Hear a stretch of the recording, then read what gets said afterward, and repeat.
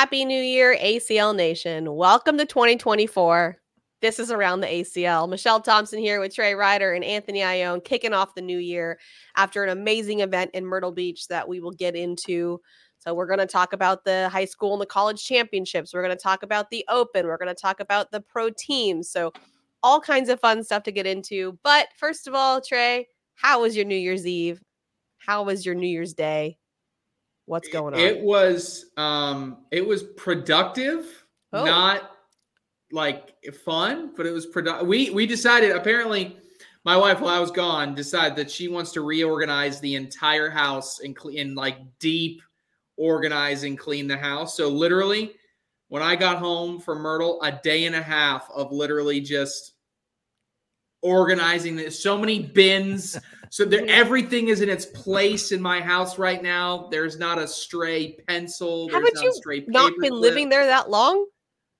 Yeah, but like legitimately, like you take a bunch of stuff, you put it in the closet. Like my closet is color coded now. Like I have a color coded closet. It's like, I mean, everything. The entire place has just been we threw like 10 bags of stuff that we also like just got rid of stuff. Like, you know, you have stuff in your house that you never use. We did a deep clean. So literally we're doing that on Sunday night. And we look down and we're like, oh, the ball's going to drop in like 2 minutes. Should we turn the TV on? And so we didn't have time. We didn't have time to turn the TV on. So we literally just like watched a live stream on our phone and Happy New Year. And then we finished and went to bed. So not exciting. Your office is pristine too. Did she walk in your office and go, if home life is going to be here the clean. next day. Yeah. Yeah, we came in here the next day. There's so much room in here for activities. Like it's just activities. It's weird to have all this open space and not clutter everywhere.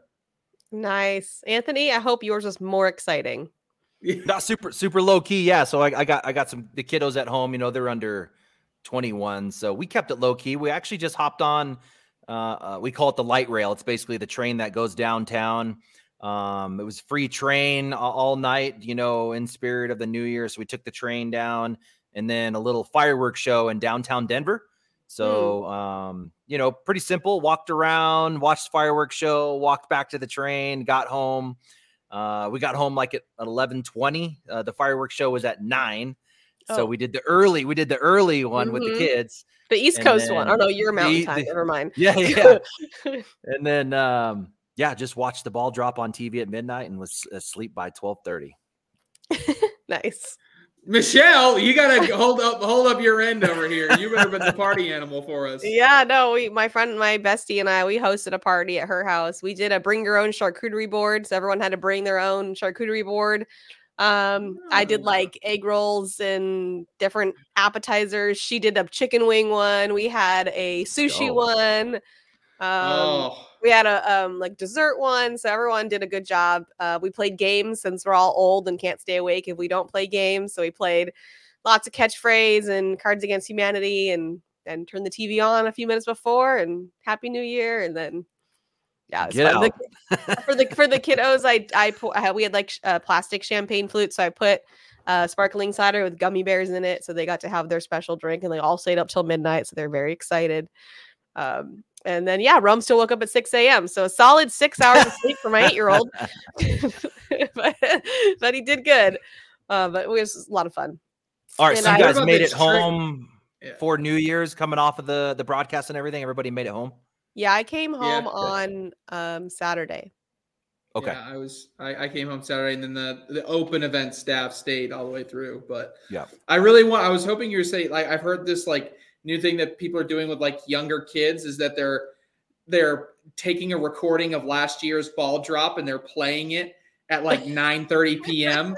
and the kids think, "Oh, Happy New Year!" and then they send the kids to bed at 9:45. And I think we would have been too loud for the kids to sleep anyway, but also like they can tell time. Yeah, that's true.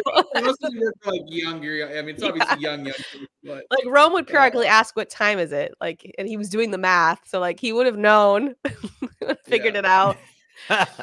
But we had a lot of fun, and we got home probably about 12:30 as well, so it wasn't bad. All right, let's get into the high school and college championships.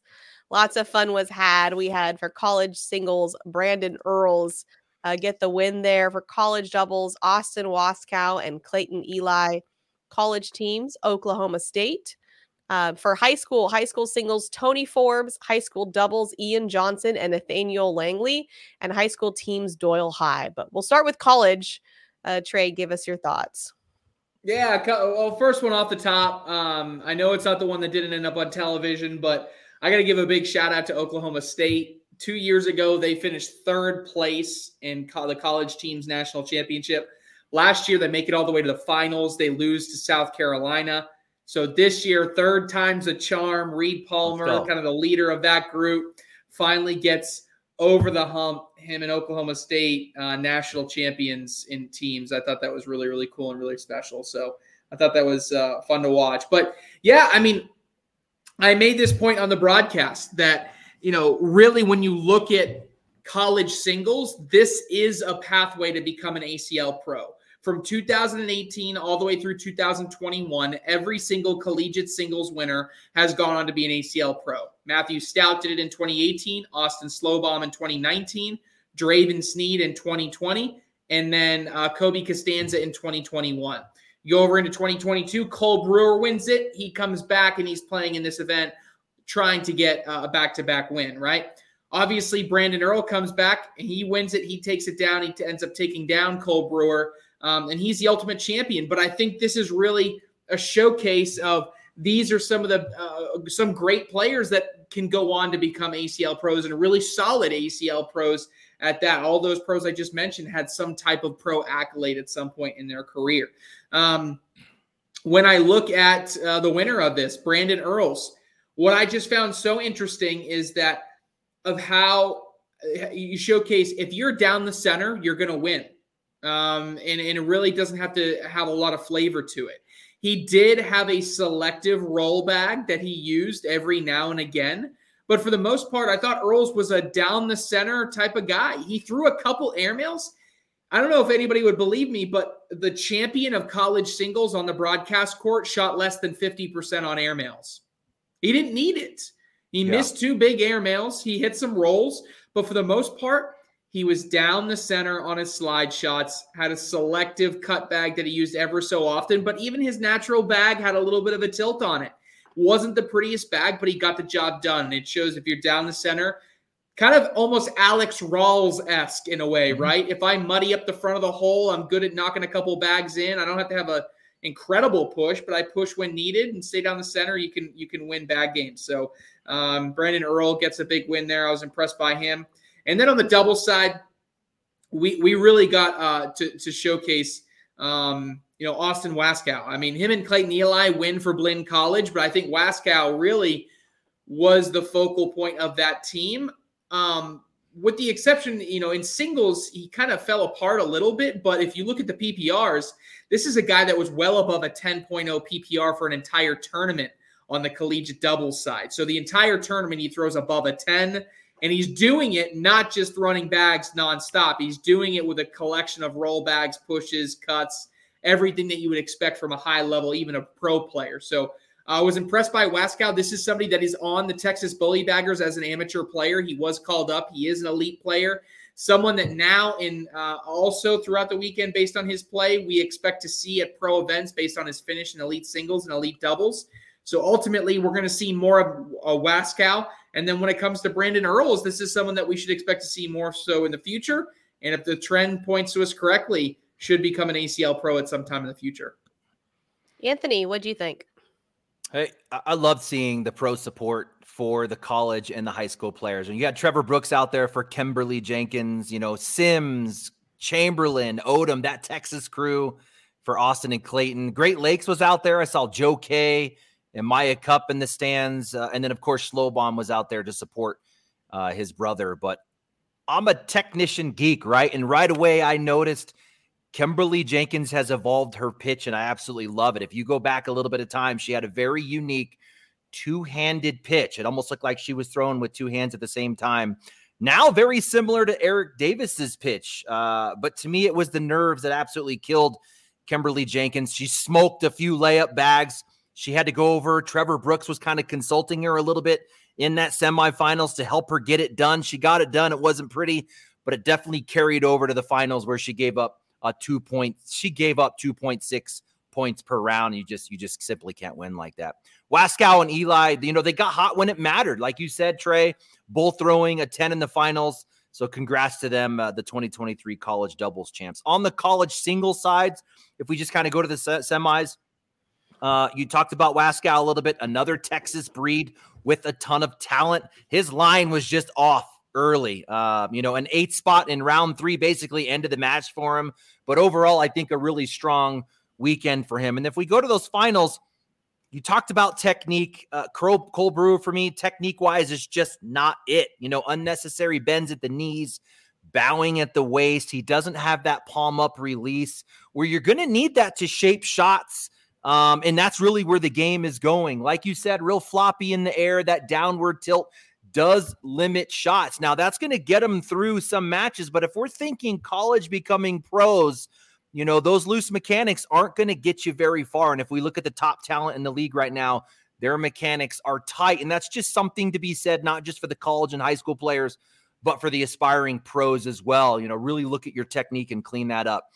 For me, Brandon Earl's just the opposite, kind of a groomed Great Lakes player. He has this Joe K style, with the step. He has a forward swing pitch set, which I don't mind. It really gets your arm in plane. I actually teach that a lot for people that have a problem hitting their pockets or hitting their hips coming around the outside. He highlighted the roll bag, like you were saying, Trey, in round 8 and 10. The pace for those guys was super fast. I mean, it was just one bag after another. Ultimately, a missed airmail drag in round 9 for Brewer ended the game. But I think if you take Earls and drop him into the pro league right now, I think he's a top 100 guy. I think he does have that skill set. If we talked about high school a little bit, I'll just jump into the singles. Landon Bass versus Tony Forbes in the finals. But if we go to the semifinals, is where we got our first look at Tony Forbes. He looked comfortable from the beginning on the broadcast. He had that big airmail rodeo in round 2. It was a gutsy shot. He hits it, and I really think that was a difference for him to carry him through to the win. If he misses that, he's given up huge points, and we know in round limited format, that's going to be tough. I think that gave him some confidence and rode him all the way to the end. Jaden Ellis in the semifinals, he's got that big elaborate step over on display. I can just see the step over people going crazy at home. He really exaggerated a little bit, but he's compliant. He almost turned it into a lunge, to make sure that back foot stayed down. He couldn't capitalize 3 different times in the first half. That really cost him big points. There was a lot of 12-10 scoring scenarios where he just kept giving up points. He had some jam bags that cost him points. I counted 8 points in the first 6 rounds that he gave up off of simple hole shots that he would typically hit. Speed control issues in round 6 and 7. And we know when you go from the main court to the broadcast court, you have to be able to make those quick adjustments to speed. Was it nerves? I don't know. Was it speed? It could have been for Jaden Ellis. Bass looked comfortable on the main stage. He hit a gutsy airmail he shot a gutsy airmail in round 2. He missed, right? So now he's down 5-0, cost him big points. Missed another airmail in round 4. He's 0 for 2 now. Now he's down 8-0. So at that point, you're trying to manufacture points. Those 2 airmail really just cost him. The score looked worse than I think it actually was. He had to kind of go into that, chasing of points kind of thing. But Tony Forbes looked at home. He did everything right. He had a really nice tempo. He showed he had all the shots. 10.11 over 9 rounds, and that Meesh, that kid's gonna be a stud. Yeah, he's got a great attitude. He approaches it like baseball. He approaches the game like baseball. He thinks of it that way. He said he thinks of the strategy of each player, and like there's a lot of thought going into what he's doing. And Jaden Ellis, I did speak to right before the broadcast. He didn't seem nervous to me. He actually seemed pretty calm. So I do think it was a speed thing for him. I'm sure he got nervous as he was missing. And at that point, things changed mentally, but he didn't seem like that was the case before the match, at least. Right. Hey, real quick in doubles, I did want to send a shout out to Bryce Forbes. a guy who came on my radar at Worlds, and most people might not know how talented this kid is, and I don't think he had a chance to highlight it, but this kid won his bracket at Worlds, and it's interesting if you check out some of the players he beat in his bracket, a lot of the names, coincidentally, that we saw this weekend. He beat Brandon Earls to win that bracket, now the college champ. He beat Frank Verona in that bracket, who won his Open this past weekend. He beat a multinational high school champ, Gavin Cano, Aiden Brown.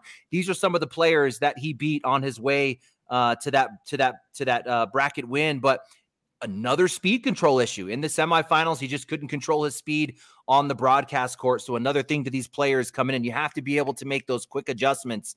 Schlobom, his nerves absolutely killed him, man. You could see him just struggling, looking at his brother, trying to figure it out. A 6.7 PPR. You just simply can't win matches like that. Langley looked clean, no issues, very smooth technique. Johnson, consistent as heck. The semifinal and final, those boys were on point. I liked that Bass carried that confidence over to that one as well. He had his head bobbing to the music. He just looked like he was in the moment. And he matched Lashley's 10.0 PPR in that match. They were a wash. So it came down to Eastridge on his side. He was tight. A lot of unforced errors. He was a difference in the loss. Bass kept fighting, hit a big airmail in round 8 to tie it at 8, but Eastridge just couldn't find it. That was ultimately the difference. And then just to throw it out, I love the Dusty Thompson interview, really building up the college thing. And then Trey, I don't know what we're calling that, infomercial or commercial about the high school stuff. I think that's really cool as well, kind of showing what's coming in 2024. For sure. Anything else to add to high school, Trey, before we move on to the Open? Yeah, just want to give props to Ian Johnson. I thought he really put the team on his back in the finals to the point where he was hitting everything. I mean, Yes. Not the prettiest bag, not the best form, but he found a way to hit a lot of bags in. He pushed it, and he was precise, and he was accurate. And that's ultimately what it takes to win. I'll leave you guys with the stat line of the tournament. Stat line of the tournament goes to Austin Waskow and Clayton Eli. Combined between the two of them, 5-0 record, 10.16 PPR for the whole tournament, 1.92 DPR. Wow. 41% four-baggers, and a 2.8 points allowed per game. Oh my gosh. Now, many people would say, well, on the broadcast court, they were round limited. They only had one game where they didn't get all the way to 21, and that was the finals where they scored 20. So crazy. Dang. There's your stat line of the tournament. That's it. They're very impressive. Moving on to our Open number 6 in our singles, we had Ryan Trader take another win here on the season. Doubles, Adam Hisner and Trey Birchfield. For women, Cheyenne Bubenheim, senior Pat Sem, and junior also Ryan Trader. So this is not going to be the last time we hear Ryan Trader. I think we're going to get used to hearing this name. I think in terms of juniors, he's kind of doing what Cheyenne's doing, where it's just like, oh yeah, if Ryan's there, it's probably going to him. And then here he is doing it on a huge field on the singles side. Biggest Open we've had, right, Trey? Yep. Biggest Open, and Ryan takes it down. So congrats to him. Trey, your thoughts? Yeah, I mean, this is there's a lot of different angles to take here, but I you know me, I tend to be a historian, and I know Anthony will talk a good bit about Ryan Trader. So I'm actually going to take a step away from Ryan Trader right now and focus a lot on doubles. And it was a pretty historic win for Trey Birchfield and Adam Hisner. Yeah. And I don't think, and I want to put in perspective, like, it was a big win for Adam Hisner. Adam Hisner, with that win, gets his 9th total title. Gets his 8th total title. His 8th total title propels him into the top 10, back into the top 10 all time. This is someone that we thought, all right, he got a lot of titles early in his career, and he's kind of fading. Is he done? Is he not going to get them? He comes back in an absolutely loaded field in doubles, and in my opinion, I think he was the better player on the day, Anthony. I mean, maybe some other people might disagree, but I thought he was a dominating player on his end of the boards, and he really showcased how good of a player he can be and showed that he doesn't have to win with Cody Henderson in order to win at a really high level. And I thought that was important for him. Another stat that I thought is absolutely mind-boggling, Trey Birchfield just won his 8th Open in doubles. 8. Wow. That is outrageous when you talk about, I mean, that's half his total titles. In addition to that, we were talking about how Mark Richards had begun to kind of, we thought, run away from Trey Birchfield, and now it was just this 3-horse race. And I think that's to an extent maybe still be true, but Trey Birchfield now gets back closer to Mark Richards. He goes and he's now 16th. 16 total titles is Trey Birchfield, with Mark Richards being that 17, Jamie Graham being 19, and Matt Guy sitting there still at 20. After Trey Birchfield, there's a large gap. There's a 5-title gap between him and the next in line at 11 with Brett Guy. So again, we're talking about a pretty significant bump, and Trey Birchfield continues his case. Adam Hissner hits into history, which I thought was really well. I tweeted this at Anthony right after the event. We talk about 2 of the players right there at the end, Jeremiah Ellis and Ryan Hart, Adam Hissner, and Trey Birchfield. Anthony didn't have either one of them in his top 10. I squeaked in Jeremiah Ellis and Ryan Hart at the very end of mine, but Trey Birchfield and Adam Hissner would have been 17, 16 for me or whatever it was, way down there. I mean, I think this goes to show you that when you have a team that has a ton of experience and they can compete at a high level, that they can be a top 5 team no matter what. I mean, this field that we just saw was very similar to a national in the fact that it's very similar to a pro event. So we're going to see a ton of players, and I think we should look at these results and say to ourselves, whoever succeeded well here is going to be likely to succeed at a very high level when it comes to these pro events once we hit April. And part of that is accentuated. Again, this will probably be my one single thought on the single side before I turn it over to Anthony, is Ryan Trader, okay? When you look at his path all the way to win, he went 9-0, okay, at an Open, and he did not play a single amateur player. Every single player that Ryan Trader played in his route to win this entire thing was a pro player. That shows me that this is a kid that is ready to compete at that level. Because how many times do we do this, Anthony, where we look at the list and it's like, okay, yeah, the guy got to the king seat, he beat a pro, then he, the finals, he beat an amateur that went through, and they end up, all the way in the finals, and it's because they played 2 pros or 3 pros the entire time. They just got a good seat, a good break here and here. Not the case of Trader. Trader beats Josh Glover, Chad Hunt, Logan Chamberlain, Mark Richards after he was down a good bit in that game. He was down 14-4 in that game, came back and won. Ryan Windsor again, Ryan Wiedenfeld, Frank Verona, and Alec Ryan. So, I said I wasn't going to talk about Ryan Trader, but I had to share that stat. But overall, I thought it was statement wins by both players, and we got a lot of thinking to do about whether or not who's going to be at top of that ballot when it comes to Jeremiah Ellis and Ryan Trader, at least for Rookie of the Year as we enter the pro season. Absolutely, Anthony, give us your thoughts. Yeah, so I mean, to close out the year and going into the Open and really kind of getting a picture of what the pro season is going to look like, you're looking at certain matchups. You're looking at certain wins, certain losses between certain singles and doubles teams. So that's kind of the way that I looked at this Open. Ryan Hart obviously winning his bracket was a big one at the top of the list because the unknown of what kind of partner he's going to be for Ellis. We're seeing Ellis soar to the top, clearly an A player. Can Ryan Hart be that supporting B player or match him as an A player? Like you were saying, to be a top 10 talent like Trey put into his top 10. So that was huge for Ryan Hart to go out and win his bracket. Now I'm looking at that team as a serious threat, a team that wasn't on my top 10 radar, somewhere in the teens to 20s, a top 20 team. But now are we talking about a top 10 team? So, and he beat Hunter Thorne twice, who Hunter Thorne right now is obviously playing like a top 10 singles player. So Ryan Hart on radar. Frank Verona, only because of the whole storyline with the Rookie of the Year runs. I've mentioned Frank Verona's name a number of times since coming out of Worlds, a guy that I got to sit down, watch some matches. He's definitely impressive to me.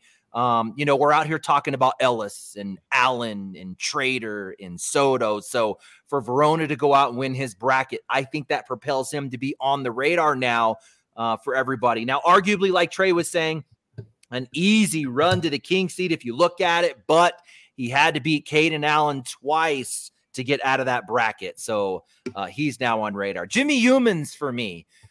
Where is Jimmy Humans right now in the pro division? And the way that he competed this weekend, this dude threw gas in singles and doubles.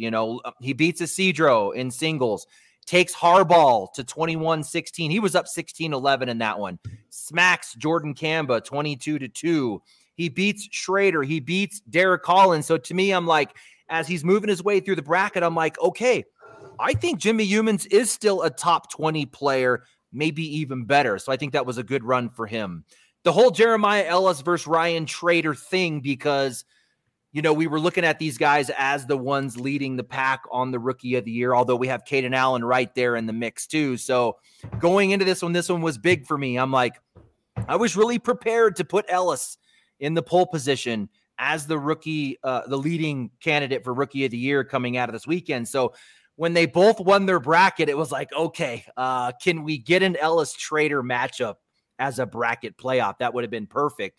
So Ellis winning his bracket really helped for me validate me putting him on my top 10. He just hit my top 10 the last time. So winning the bracket really validated that. Trader was on my top 10 at number 8. Him winning the bracket again validated that. Now, the fact that Trader finished ahead of Ellis validated that on my top 10, I had Trader at 8 and Ellis at 10. So right now, I'm still sticking with Ryan Trader as the lead of that Rookie of the Year kind of run right now. Now, I think it's going to be a battle with these guys all the way to the end. You mentioned Hissner. Really, we saw Hissner come out hot. Is he just hot? Is it a fluke, or is Hissner going to be a dominant force in the 2024 season? He showed it in singles and doubles. Absolutely banged it. Now I'm thinking, should we consider this guy a top 10 player, which is crazy. So not only do I think he's a top 15, 20 player, but now if he continues what he did at the next Open, I might consider Adam Hissner as a top 10 player. And is he a better player now without Cody Henderson, which would be crazy to say, but right now he's looking like he's a much better player. Devin Harbaugh, every single Open, I have my eye on Devin Harbaugh because I want the guy to win a freaking an Open in singles over and over again because he's just that good. Loses to Derek Holland, loses to a no-name, Clausen, takes 7th in his bracket. So to me, I'm walking away going, all right, I'm not going to think much of that because we know Harbaugh is still amazing. And if you look at close to the stats, the dude goes 3-2 throwing almost a 10.8. Like, wow. What? Yeah, like what's going on there? So I'm not going to read too much into that, but I want to see Harbaugh continue to win and take home a singles Open as well. Noah Almanza taking 4th place in his bracket. So to me, again, showing consistency over time. We're talking about Noah Monza. Is he back on the rise? That just continues to strengthen that one. Don't know what to get out of Matthew Sorrell. So coming into this Open, I'm like, Matthew Sorrell's, what are you going to give us? I mean, he doesn't compete in very many events. So I'm really looking closely at him. Loses to Trevor Kufis and loses to Jonathan Etheridge. Now, I'm not taking anything away from these players because I think Etheridge is going to surprise a lot of people. Kufis has already surprised all of us. But I wanted to see Matthew Sorrells win those matches because I thought he was a top 20 player. To me right now, outside of top 20, just based on what happened in this Open. So that kind of shuffles the deck for me. Joe K, coming out of this funk, takes 2nd place in his bracket. Yes, he had an easy run through his bracket, but he beats Frank Modlin. I think Joe K's run solidifies him as still a top player in this game. He hasn't fallen off, which at the beginning of the year, we were like, what the heck is going on with Joe K? So good to see him show up. Ryan Windsor hits my top 10 list. I was confident about that one. So to see him come in and make another bracket final run, Ryan Windsor is a top 10 player in this league, period. You have to look at what he's done over the whole season so far. He deserves that spot. He was at number 9 for me, right behind Trader. He lost to Trader in the bracket, so I feel good about how I positioned them in the top 10. Richards coming out. not having Richards is going to win. Richards is going to win. Does it? What do you take? Like third, I think, in his bracket, maybe fourth. Loses to Trader, loses to Travis Purser. Travis Purser was throwing gas. I'm not going to read anything into that. Is Mark Richards still the number one player in the world right now? Yes, he is. He just didn't have the outcome that we had. Gavin Cano, a guy that wasn't on my top 10 list. Trey Ryder gave me shit for that one. He knows how much of a Ryan or a Cano fan. I came into this open saying I'm keeping an eye on Cano. If he has another run like he should, wins a bracket, he's in my top 10. He did that. And going through a Fisher Hamilton, Gavin Cano right now is on my top 10. Now I just got to figure out who the heck comes out of that. But Gavin Cano, yes. Gavin Cano. How many spots can I have in my top 10? Can Exactly. I have 15 spots in my top 10? Yes. That should be our new segment. It's like Trey and Anthony's top 10 where we agree on like 17 players to be in our top 10. And it's like, it's a metaphorical, like it's a. Yeah, like, wait a second. The math isn't mathing. No doubt. Ryan Wiedenfield, guys. This is a guy who was 80th in singles last season. Has won another singles bracket. I mean, we got to start talking about Wiedenfield now as a top player in the league. I've talked about his decision-making, the over-aggressive play. He seems to be doing really, really well right now in singles. Now, he's always done good in doubles. I'm excited to see him. Alan Rawls taking 9th in his bracket. Don't care. He's still a top 10 player for me. His stats are off the chart. He had tough, close losses. He's still a top 10 in my opinion. Real quick on doubles. What are we getting from Eric Davis and Matthew Sorrells? Another team I had my eye on really close. Smack, Poitras, and Morellis, which I thought they were pretty even. I was thinking Poitras, Morellis, Eric Davis, Sorrells, top 20 doubles team, but where do I position them? They smacked them 21-2. They get through Rule and Purser, who I also had kind of in that same area. So now I'm looking at Davis and Sorrells as a partnership, maybe moving up a little bit. But who do they lose to?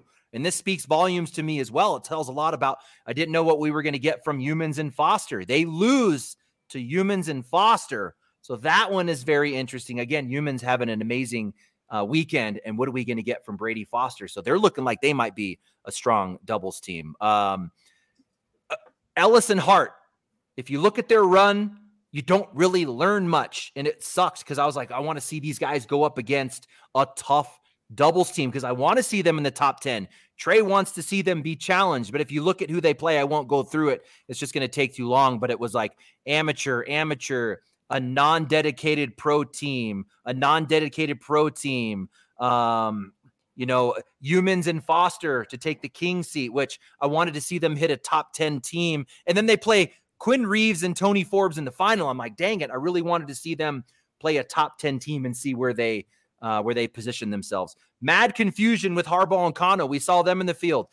I expected them to win a bracket, 9th in their bracket. But again, it happens all the time. Are we going to say Devin Harbaugh and Gavin Cano aren't top 10 players in the league? No, we're not. They just had a bad open. They've deserved that argument with consistency over time, but 9th in their bracket.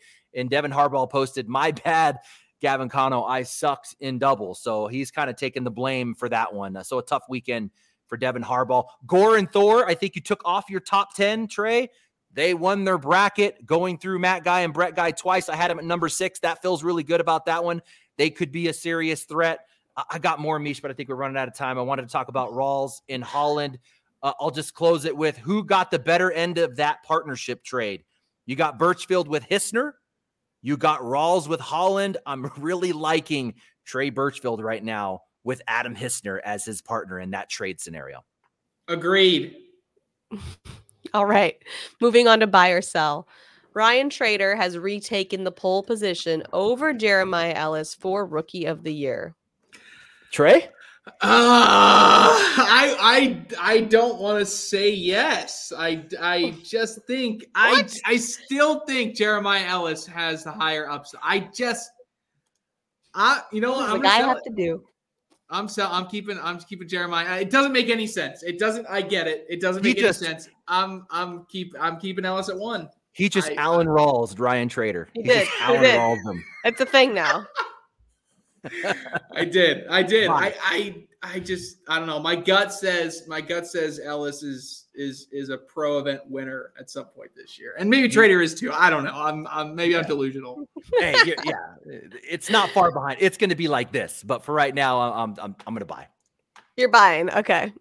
Adam Hisner and Trey Birchfield are a top 10 team. I just don't have room. Where am I putting these people? Who are you taking out? Actually, I'm going to have to take out like Jordan Power and Joe Neestet. So I'll throw them in there. I'll have to squeeze them in. I got to put them in the top 10. They just won one of the biggest. They won the biggest Open in the history of the league. They deserve that. I'll put them at 10, and Power and Neestet, you're sitting at 11. Sorry, guys. Anthony? Oh, it's so tough. It's really Birchfield. I mean, Adam Hisner's playing so consistent and well right now. Birchfield, I just don't know. Like, look at the singles run for Birchfield this weekend. Not great. Adam Hisner took the king seat, or was in the king seat match, if I remember correctly. Yeah. What's weird is we're talking about the world champ, who's the one that's inconsistent for me. I'd have to take out a Wiedenfield Smith. I'm going to sell. I'm going to sell for right now.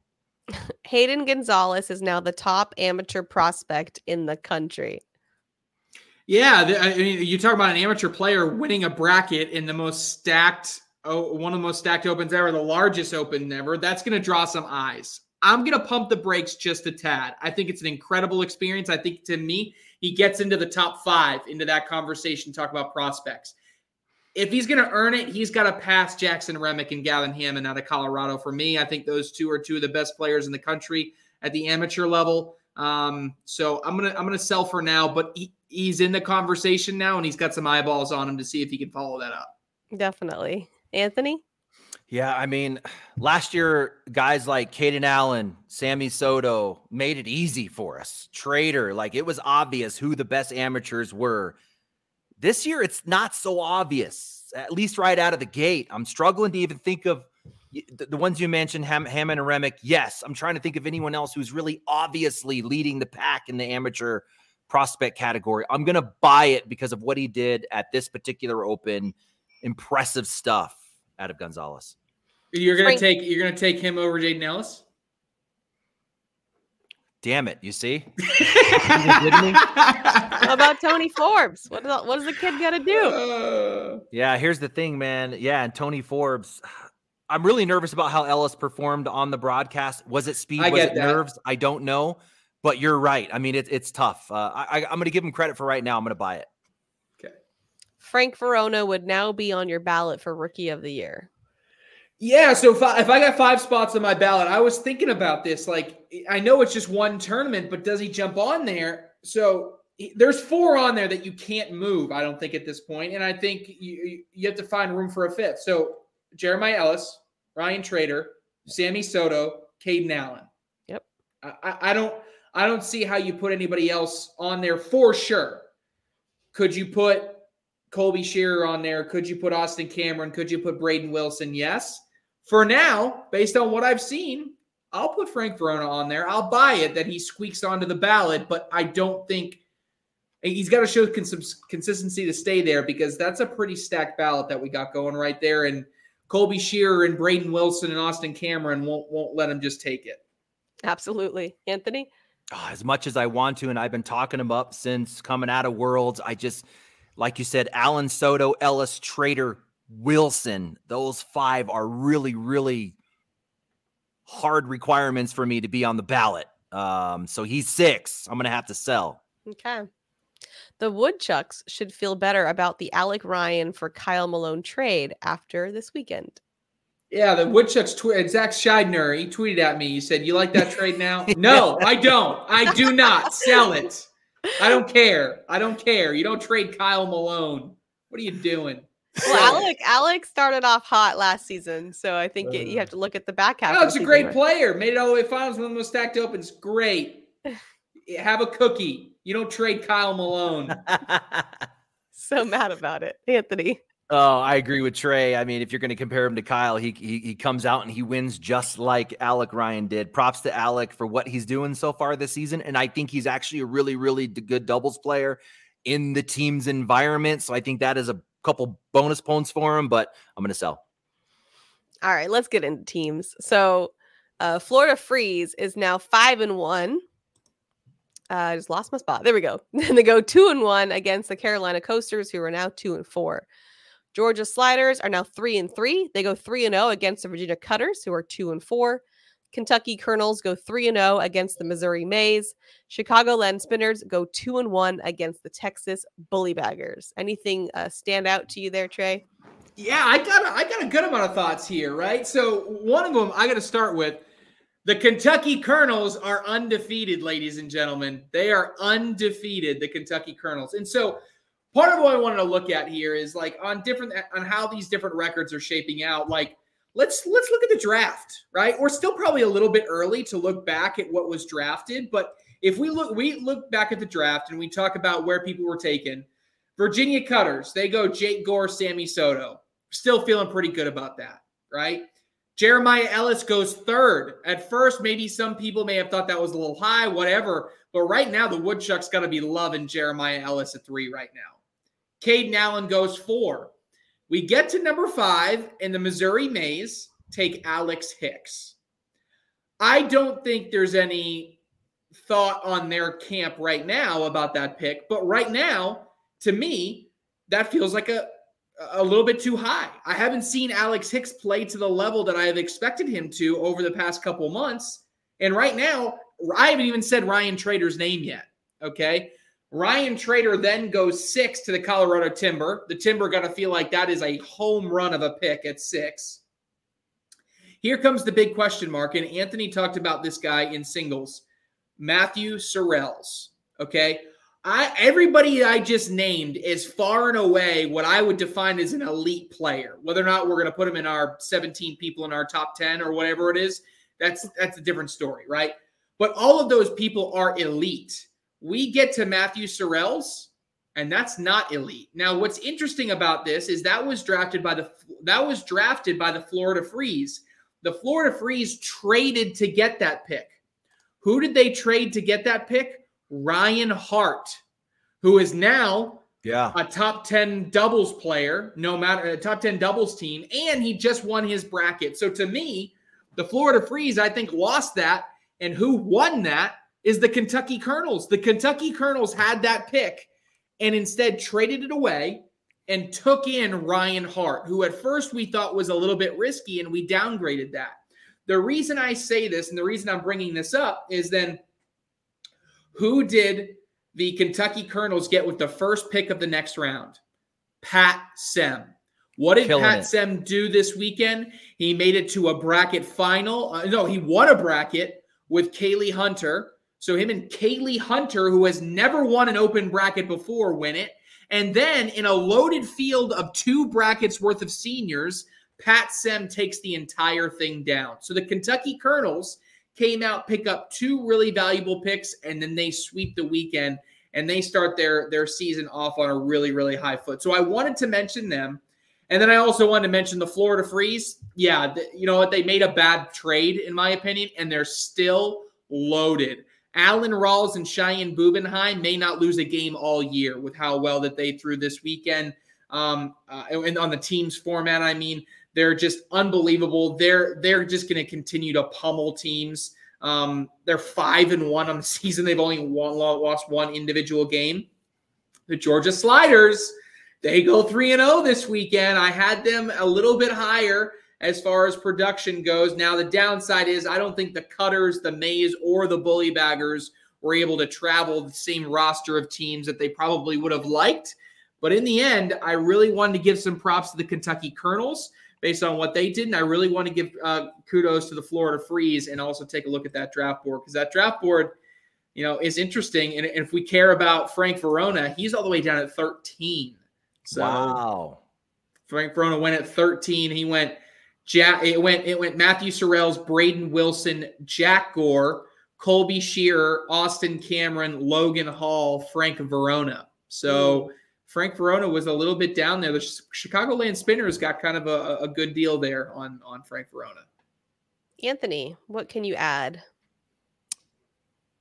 Yeah, looking at the Freeze Coasters matchup, no surprise there. Trey, I think we even had them graded about the same, where we had Freeze like way up here and the Coasters kind of way down here. So no surprise there, but definitely some surprises with the Kentucky Colonels. I didn't really have them, graded very well. And the Mays I had pretty high, like a B+.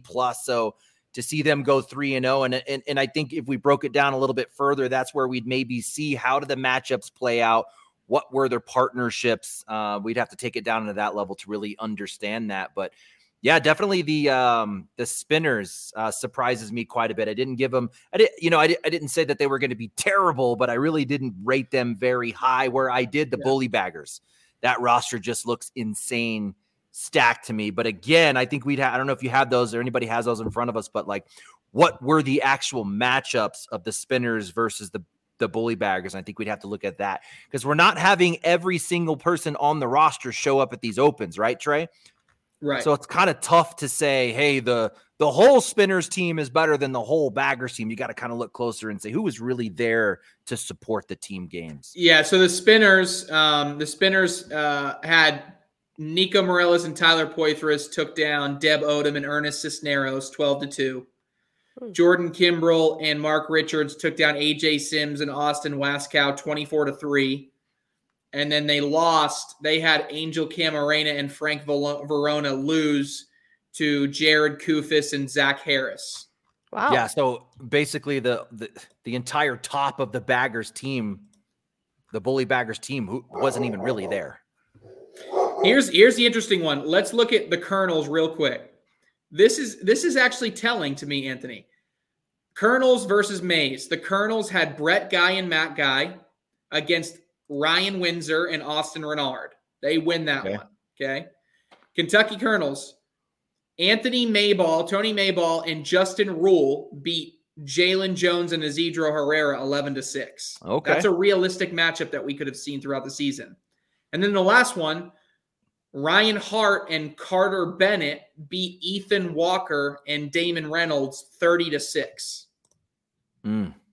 So, I mean, that matchup by the Colonels didn't feel as top-heavy, bottom-heavy. I mean, yes, maybe a little bit skewed, but at the same time, some people won those games that you probably could have gone with a coin flip there. And I think that's good news for the Colonels who are trying to turn around, the just okay season that they had last year. If I want to look at any other, I looked at those two. The last one for the Freeze. The Freeze, they had Davis and Hunt beat Alex Rawls and Chris Fagan 23-0. Yeah. Matthew Sorrells and Blaine Rozier beat Trevor Brooks and Berkeley Pear 12-7. I could see Alan Rawls. Yeah, that's a coin flip to me. That's a coin flip. Alan Rawls and Cheyenne Bubenheim beat Jamie Graham and Frank Maudlin 19-2. No surprise. No surprise, says Anthony Ione. Oh, and then finally, the Georgia Clemmer and Holland beat Jonathan Etheridge and Jake Gore 9-8. Terry Mathis and Gabe Dolan beat Felix Vargas and Justin Stranger 24-4. And then Ryan Smith and Ryan Wiedenfeld beat Sammy Soto and Logan Chamberlain 16-10. Oh, that's a good one. So the Sliders came to play. It came to play. All right, we got hot takes. Trey, you got one ready? I'm staying on it. These Kentucky Colonels make the playoffs this year. Oh. I think it's a good sign. I think it's still hot. I think it's hot too, but I'm looking at the way they drafted. They brought back some good players. They drafted good players. That's a recipe for success. Anthony? I was really impressed at what Jimmy Humans did this weekend. If we look at him last season, he was, and this might shock a lot of people, he was 98th last season in singles, which is insane. Wow. I'm going to say Jimmy Humans finishes top 20 in singles this year. He is throwing fire right now. Dang. I'm going to go with Bubenheim. I think that she's going to win. We're doing women's events at Nationals, right? Yeah. Yeah, I think she's going to sweep it. Pregnant, newborn, don't matter. Don't matter.